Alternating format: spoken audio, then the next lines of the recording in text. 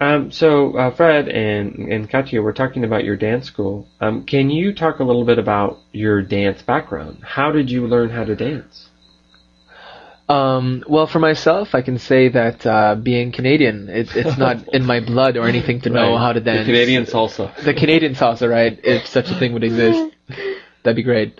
But in fact, for me, it was quite a challenge because I didn't know so much about salsa when I first started dancing when I was maybe 14 years old, where I got interested. And so I started to take some lessons in Canada, and then I started dancing a bit. And then I decided to do an exchange program in Spain for 2 years, where, of course, in a Latin country, people dance more, those kind of dances. So I could take some lessons from a professional Argentinian tango teacher, which taught me a lot about listening to the music, the rhythm, and everything like that. So I really got into it. So since then, since I'm 14 years old, so it's been close to 9 years now that I've been dancing South American dances. Yes, that's a pretty good background. It's very good. And you can tell right away, you put the music, the Latin music on, and there goes Fred dancing. I just can't stop myself. I really enjoy it. It's fun. The pride of Canada.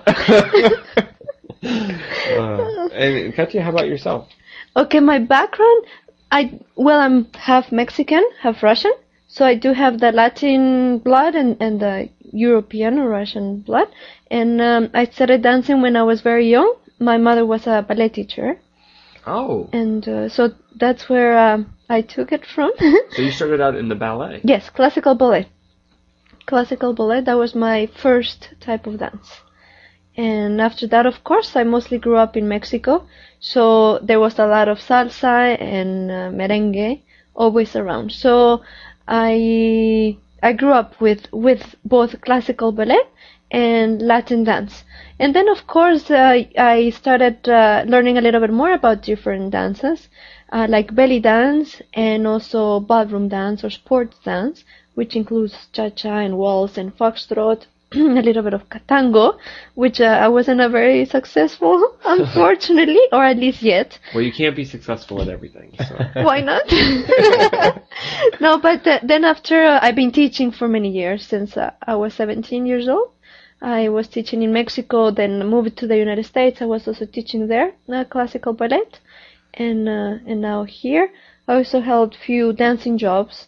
I worked in a circus as a dancing. Get out of here! You worked in a circus. I worked in a circus, and I also worked in Las Vegas as a back in the back of the stage. There's an impersonator. For example, Janet Jackson or Michael Jackson or Elvis Presley. And I was one of the back dancers. And you guys are the perfect team. I think we're the perfect team. Yeah, I think we're a pretty good match, but I really do think that Kata's a great teacher as well as being a good dancer. But I do believe that many of our female dancers, when they come to salsa, they see Fred and they really feel motivated to see somebody that is not Latin and being able to dance how he does. So I think Fred inspires a lot of people. So for anybody out there, if they're interested, this school's in Beppu, which is in Kyushu, Japan. And I wish you the best of luck. Thank you very much.